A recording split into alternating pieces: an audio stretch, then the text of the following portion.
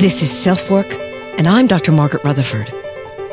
At SelfWork, we'll discuss psychological and emotional issues common in today's world and what to do about them. I'm Dr. Margaret, and SelfWork is a podcast dedicated to you taking just a few minutes today for your own self-work. Hello and welcome back to SelfWork. This is Dr. Margaret Rutherford. I'm a clinical psychologist. I live in Fayetteville, Arkansas, and have done therapy there for the last 25 years or so. And I started SelfWork in order to reach those of you who might be already interested in psychological and emotional issues, maybe even be in therapy yourself, or to those of you who've been initially diagnosed with depression or anxiety or having some relationship problems that just seem insurmountable and you're looking for answers. Or actually, I'm reaching out to a third group as well. Maybe those of you who'd never darkened the door of a therapist, but you're looking around for answers and you're willing to listen to a podcast by someone like me. I wanted to extend the walls of my practice to all of you. So welcome to SelfWork. Today we're going to be talking about telemental health. I asked lots of people about their experience and have some of the most recent research for you as well. I'd already investigated this because, as some of you know who've been regular listeners, BetterHelp is a sponsor of SelfWork, and BetterHelp is an online therapy organization. But I dug into this even deeper because telemental health is being used exponentially more during this pandemic. You and your therapist, if you're using telemental health, can set it up for even better success, and I'll give you some tips how to do that. Our listener email today is from someone who feels very guilty that she's pulling away from an enmeshed relationship with her parents, where it was her job to act as a go-between. And although they made her life very comfortable and provided lots of valuable activities and experiences, it sounds like there was a price to pay. So please, all of you, sit back and relax. Some of you may actually be driving to work. I don't know. But sit back or relax wherever you are, and let's talk about telemental health.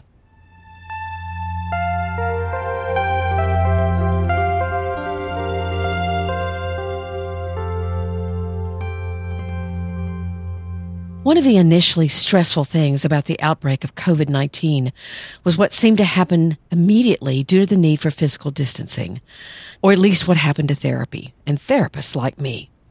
Not every therapist moved their practice to telehealth, but many did, as insurance companies relaxed their standards of a therapist needing a telehealth certification to provide such and be in accord with their state licensing boards. So it took me the better part of 3 days to get a hold of all my patients and talk to them about whether or not they felt as if they wanted to move into that unknown or at least unattempted therapeutically space with me, the telehealth space. I'd been on Zoom some, certainly not as often as many corporate people had been, so I was a little nervous as well, not knowing if I would screw up the technical end of things. I quickly installed the professional version of Zoom, which is encrypted, meaning that hackers wouldn't be able to hack into anyone's session. That wasn't all that costly, but took some time as well. Mostly, I was concerned that my patients get the help, treatment, and support they needed at such a difficult time. And due to my own status as a high-risk person, given my age and medical history, I had to choose telehealth. Interestingly, I'd already taken one course on it, or actually just half of it, so I was somewhat in the know. I stress the word somewhat. Mostly, it still felt very alien to me. I've always appreciated and tried to create a very warm, inviting atmosphere at my office. So how was I going to do that via my laptop? And how were each of my patients going to feel secure? There was a lot of work to do. In getting prepared for this podcast, however, I didn't want to rely solely on my own experience. I'd already done some research on telehealth when I was approached by BetterHelp as a sponsor for SelfWork. So I again reviewed that literature, and we're going to talk about that a bit. What do the studies show on telehealth's results? Is it just as effective as in-person therapy? What I immediately noticed was the extremely wide range of services meant by the term telehealth. That could be seeing a psychiatrist. It could mean communication between a psychiatrist and a primary care doctor. It could be diagnostic assessment of different hard-to-reach populations, such as prisoners, people in rural areas or nursing homes, minorities where English is a second language and an interpreter is needed. In all of these situations, research done in 2013 showed that telehealth did great. As far as psychiatric needs go, or basically assignment of diagnoses and medication management, and very few psychiatrists these days actually do therapy. So what about therapy? There was a later study, a governmental study in 2017, indicated, and I'll read the conclusion to you, telemental healthcare can provide effective and adaptable solutions to the care of mental illnesses universally. While being comparable to in-person services, telemental healthcare is particularly advantageous and inexpensive through the use of current technologies and adaptable designs, especially in isolated communities. Okay, so I forged ahead. I tend to kind of dive in the deep end of things anyway, or at least so I thought I was going to forge ahead. But certainly, that's what I did when I first began. After the first week of telehealth, even the first couple of days, I found myself so much more tired than I'd ever been after face-to-face meetings. So what was happening? I'd done Skype and Zoom interviews, no problem. But you have to know, I see 6 to 8 people a day. And by 6 o'clock, my eyes were tired, my body was even more tired, and all of my senses felt like they were on overload. The good news is that it's gotten better as I learn more of the skill of listening and establishing what's called my own telepresence with my clients. We'll talk more about telepresence. But before we go on, BetterHelp, the sponsor of SelfWork, has a fantastic offer for you, and it's certainly apropos since we're talking about telemental health. Let's listen in. I was delighted when BetterHelp reached out to me as a potential sponsor. What exactly is BetterHelp? BetterHelp is an online therapy service that will assess your needs and match you with your own licensed professional therapist. It's not a crisis line. It's not really self-help. It's professional counseling done securely online. I also tried this out, of course, for my SelfWork listeners, and I was very impressed with the 2 counselors I tried. There's a broad range of expertise, and you're actually matched to the therapist that they believe will work best for you. You can have video sessions, phone sessions, you can text, and actually it's much less expensive than quote-unquote normal therapy. And BetterHelp is rated number 1 by so many platforms that specialize in trying to help you find the best therapy online for you. There's a special offer for SelfWork listeners where you get 10% off your first month at trybetterhelp.com/selfwork. That's trybetterhelp. That's HELP.com/selfwork. You can begin getting help today, and I highly recommend it. So give it a try.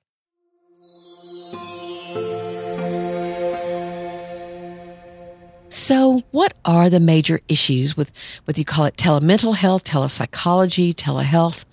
I found several articles talking about it, but one was especially succinct, and succinct is good for a podcast, and also might help those of you who are not necessarily doing therapy online, but are also just having multiple meetings a day on Zoom or some other platform. And there is a link to this particular article on Zoom fatigue, is what it's called, in your show notes. But here were their major points. First, we miss out on a lot of nonverbal communication. You know, we get information from our words, but feelings and attitudes are largely conveyed by nonverbal signals, facial expressions, the tone and pitch of someone's voice, their gestures, their posture, and actually just how they sit. In a face-to-face meeting, it's not too hard to process these cues pretty automatically. If someone looks out of the window a lot, you notice that, or their leg is pumping furiously during certain parts of the session. But on a video chat, a therapist needs to work harder to process nonverbal cues, or if it's just a meeting, you as a person need to work harder. Again, I'm quoting, "Paying more attention to these consumes a lot of energy. Our minds are together when our bodies feel that we're not. That dissonance, which causes people to have conflicting feelings, is exhausting." So as a therapist especially, I tried to pay very close attention to those cues, and I was very tired, at least at first.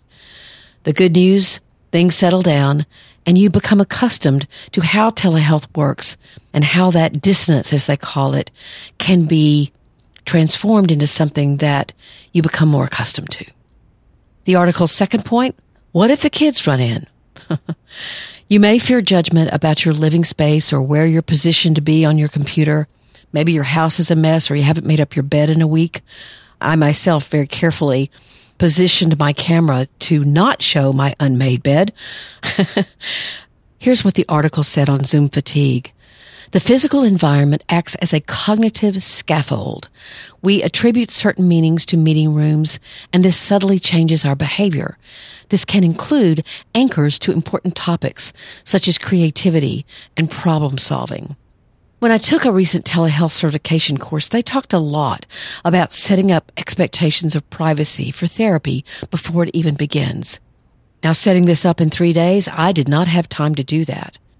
But actually, I haven't found that much distinction in how my own clients come to therapy.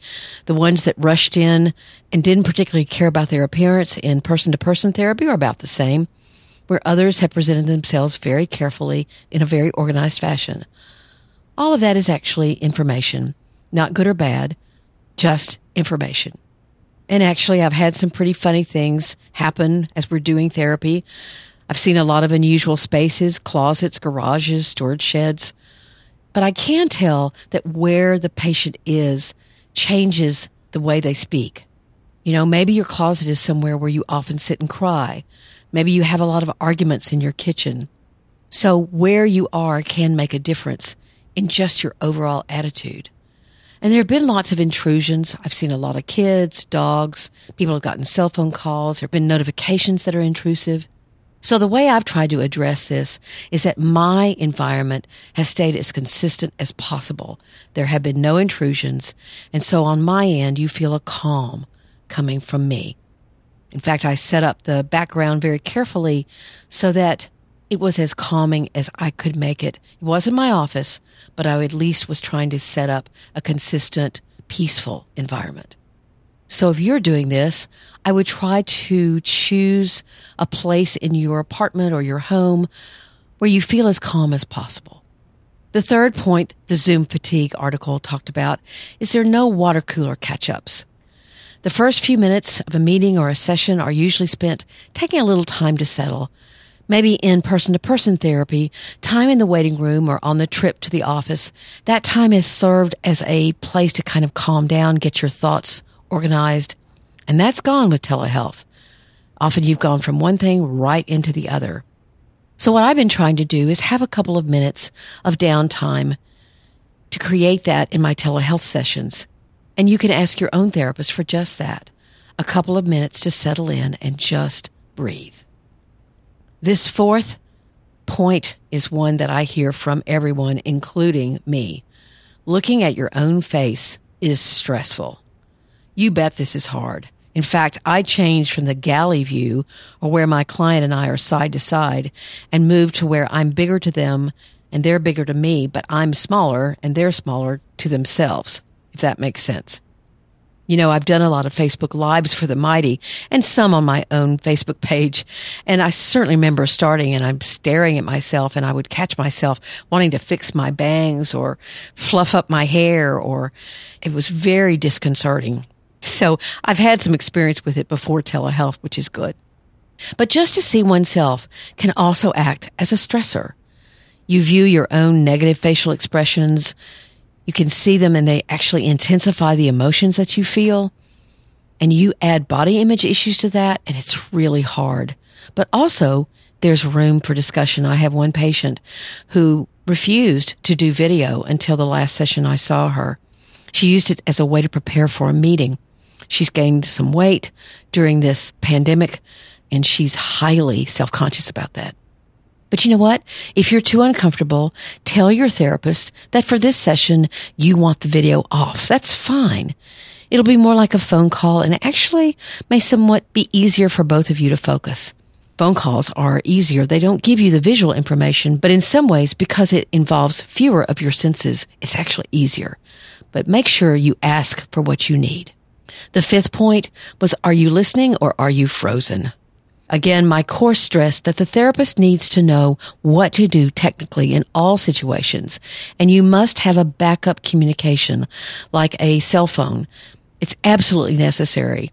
Because what if your client is talking about something very, very depressing and serious, and all of a sudden the screen freezes, or something happens and they go offline? This morning I had someone's cell phone get too hot in the car and it just stopped.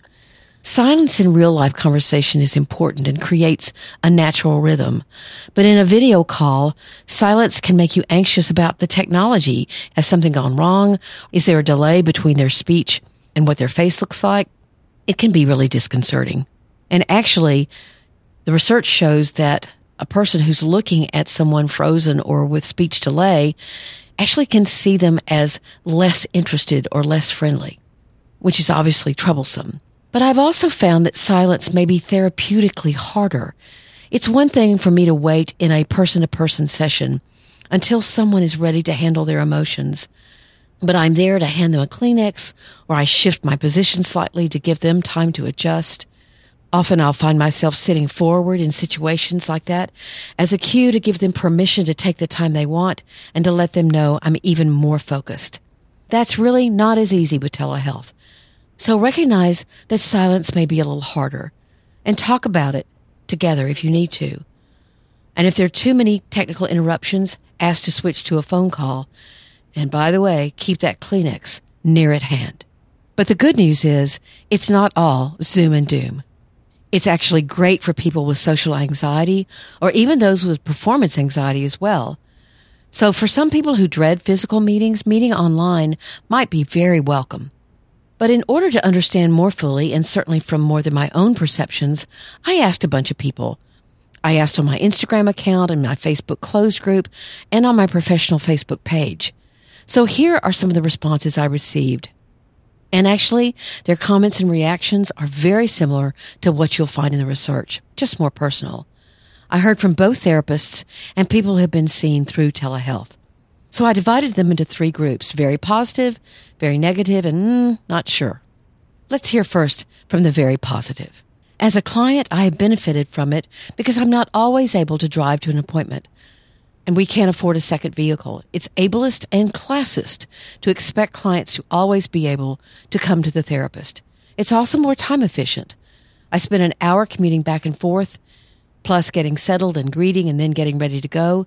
Those small rituals add up to 10 minutes of time. This sounds like someone who's very time conscious. I had to smile at this. Here's another comment. Safety. I love it. No traffic, no touching door handles, no need for a sitter or to check their baby daddy work schedule. It's the best. And here's a third. My surprise was that it wasn't impersonal at all. In fact, my providers, and I've used 3 different providers, were very focused on me. There were no distractions and it felt less clinical. I could clearly tell I was their 100% focus. And here's the last positive statement. I actually love telehealth. I'm more comfortable and open. I'm less anxious waiting in the virtual waiting room. I don't feel bad for not giving much eye contact because I'm in the comfort of my own home. Here are positives from therapists. I'm studying homeopathy and I see a homeopath myself, and telehealth makes it so easy. We were able to work with anyone in the world with an internet connection.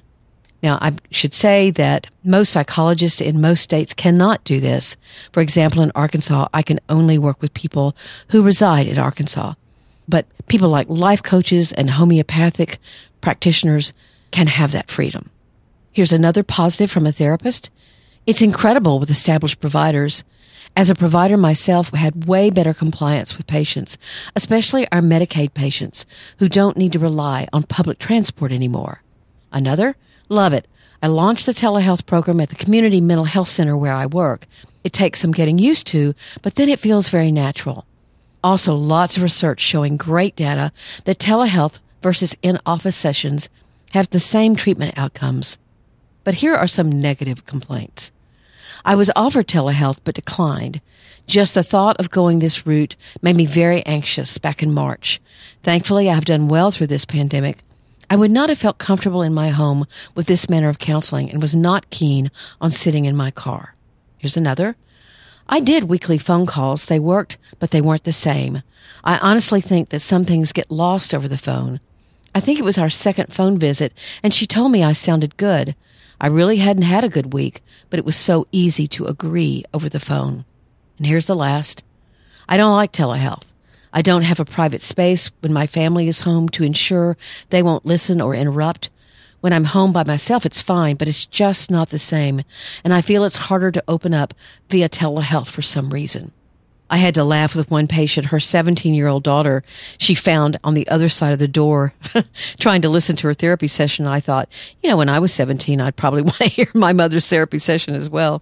Here's just a couple of small negatives from therapists. I do telehealth with youth, and I feel it's so hard to make a connection with them over video. There really weren't too many negatives, but I think even some of the things that patients talked about are true for therapists as well. So let's talk to the not sure people. Here's some clients. I have to say I feel a lot more free to be more open over the computer. That being said, I'm also easily distracted, especially with the fur kids wanting everyone to know they're here. And another, for me it was better than not having a session at all, but it was difficult because it made me insecure about being silent for a moment, and it felt like a lot of communication got lost on the way. The physical presence of my therapist always calms me and makes it easier to face difficult emotions. This is lost during a telesession. Here's one more. Personally, if given the choice, I would rather go in person than have telehealth sessions, but telehealth is better than not having therapy at all.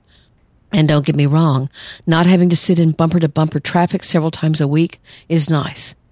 One more. While it's been effective, I do miss connecting with a human. And here's the last. It has had advantages and disadvantages. It's been easier to get an appointment in after work because I don't have to worry about the commute to the clinic. But the disadvantage has been trying to find a quiet, private place. I personally cannot have a session at home because therapy is frowned upon in my family. That's a huge point.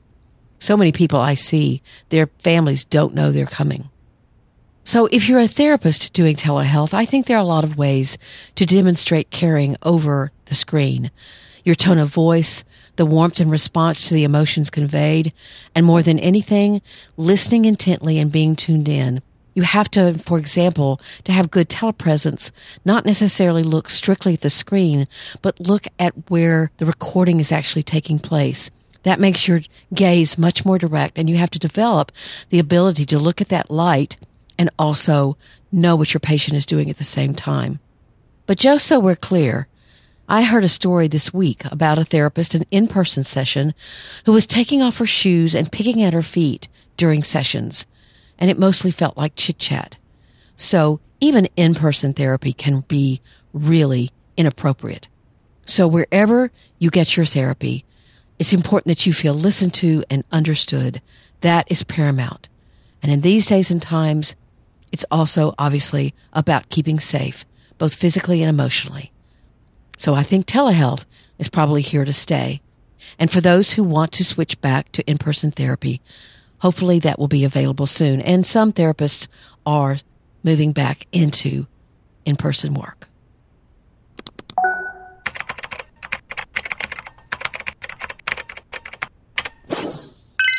Our listener today is from someone who has grown up with a very enmeshed relationship with her parents, and I certainly did that with my mom, so I know this listener's feelings very well. Let's hear her out. Thank you for your article about enmeshed relationships. I definitely had an enmeshed relationship with my father, and I appreciate what you said, which is that, I do feel a lot of guilt about the way my anger towards both my parents, because they were really, by all outward means, like really great parents. Like they took me on great vacations, paid for a lot of really great extracurricular activities. I would go hiking on my birthday with my dad. That was what I wanted to do every birthday. It was just him and I. And later my mom, when they started to have problems, would overshare details about their finances, like refinancing the house, specific debts. And I felt like they both depended on me to be the peacemaker, even when I was very, very young. And like now, I'm just tired of that role and I'm wanting some space. And I'm really angry about it, actually. And I do feel guilt about that. But I appreciate you talking about that guilt because it's very real. Thank you. I will say that my posts on enmeshment are some of the most read posts on my blog, and I will have them featured in the show notes. This listener is certainly thanking me for giving her permission, something her parents aren't doing, to move away from the exhausting and pseudo-adult role she played with her parents, that of mediator and counselor. Enmeshment is a very difficult relationship to see because it looks or seems so great.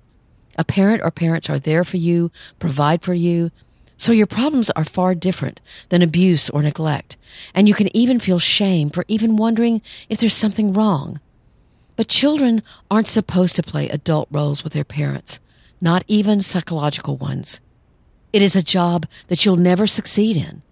First, you don't have the power to make a parent happy, but you're told, I don't know what I'd do without you, or I know I'm not supposed to count on you, but you simply understand me better than your dad or your mom, whatever.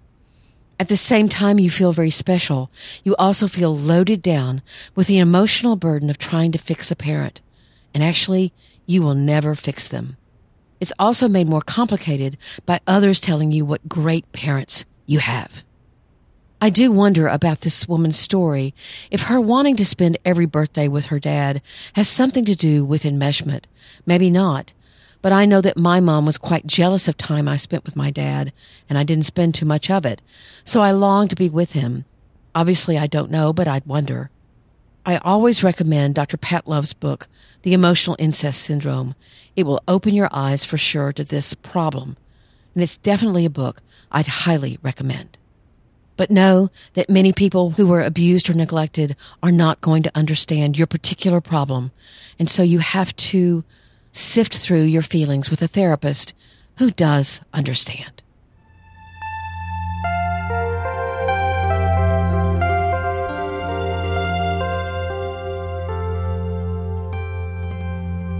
Thank you so much for joining me today on SelfWork. I know this is a very strange time for so many of us, full of change and transition, and I appreciate you making SelfWork a part of your day. I want you to know that Chartable, which is a ranking system, had SelfWork number 30 in the lineup of mental health podcasts in the United States. And I could not be more grateful to those of you who come here every week and send your friends and are making SelfWork happen. So thank you. There are lots of ways of getting in touch with me. My email is askdrmargaret at drmargaretrutherford.com. My website, where a lot of people are subscribing, is a really easy way of getting my weekly blog post as well as this podcast. Just subscribe. You'll get a book, The 7 Commandments of Good Therapy, which is an ebook that I wrote several years ago. But that website is drmargaretrutherford.com. I do have a book that's available on Amazon, Barnes & Noble, and at your bookstore. It was published by New Harbinger. It's called Perfectly Hidden Depression, How to Break Free from the Perfectionism That Masks Your Depression. I'm passionate about this topic, and I've done a lot of podcasts on it. You can listen to podcast actually number 3 if you're curious about what exactly it is. But it's when perfectionism and a perfect-looking life masks or hides or serves as a cloak for a depression that doesn't look like classic depression, but it's hiding there underneath. And the feelings associated with that depression, with that loneliness and despair, can grow extremely potent. So I hope if this applies to you, that you'll get a copy of the audiobook, the ebook, or of course, the paperback. You can also have greater access to me if you join my Facebook group. It's a closed group, facebook.com/groups/selfwork. That's facebook.com/groups/selfwork. Thanks again to BetterHelp for sponsoring this episode, and give it a try. Take very good care. This is Dr. Margaret, and you've been listening to SelfWork.